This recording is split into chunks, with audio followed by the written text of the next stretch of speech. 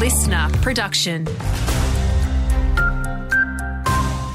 Hey, it's Rosie O'Brien. Townsville is bracing for a ferocious cyclone Kirrily, now upgraded to a Category 3. Wind gusts of up to 170 k's are expected as it makes landfall tonight, bringing dangerous flash floods. Senior meteorologist Christy Johnson believes it'll stay at this strength before dropping down to a low once it's crossed the coast. Tropical cyclones only really intensify over water. So given that it's going to reach the land sort of within the next 8 hours or so, it really wouldn't have time to intensify to anything approaching a Category 4. Meantime, a severe heatwave warning is in place for the next 3 days across much of southern Queensland. Brisbane is tipped to reach 37 degrees on Saturday. Labor is overhauling Stage 3 tax cuts, giving low and middle earners a boost and trimming handouts for the rich.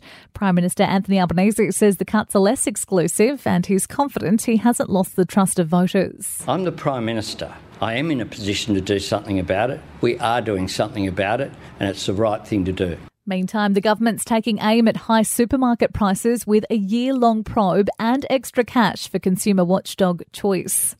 Just briefly now, the Queensland Police Force has been bolstered by 88 new recruits. They graduated in Brisbane today. There's another 592 in training.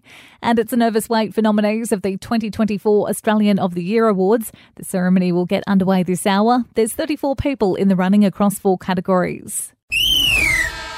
Aussie Matt Ebden and veteran Indian Rohan Bopanna are in the Australian Open doubles finals after a thrilling semis victory. They overcame a late scare to win in 3 sets.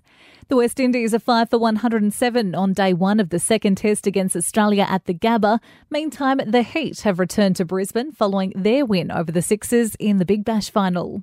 And in AFL, Lions defender Jack Payne will be back to full training next Friday following rehab for a season-ending ankle injury. He says the squad's hungrier than ever after going down in the grand final by 4 points.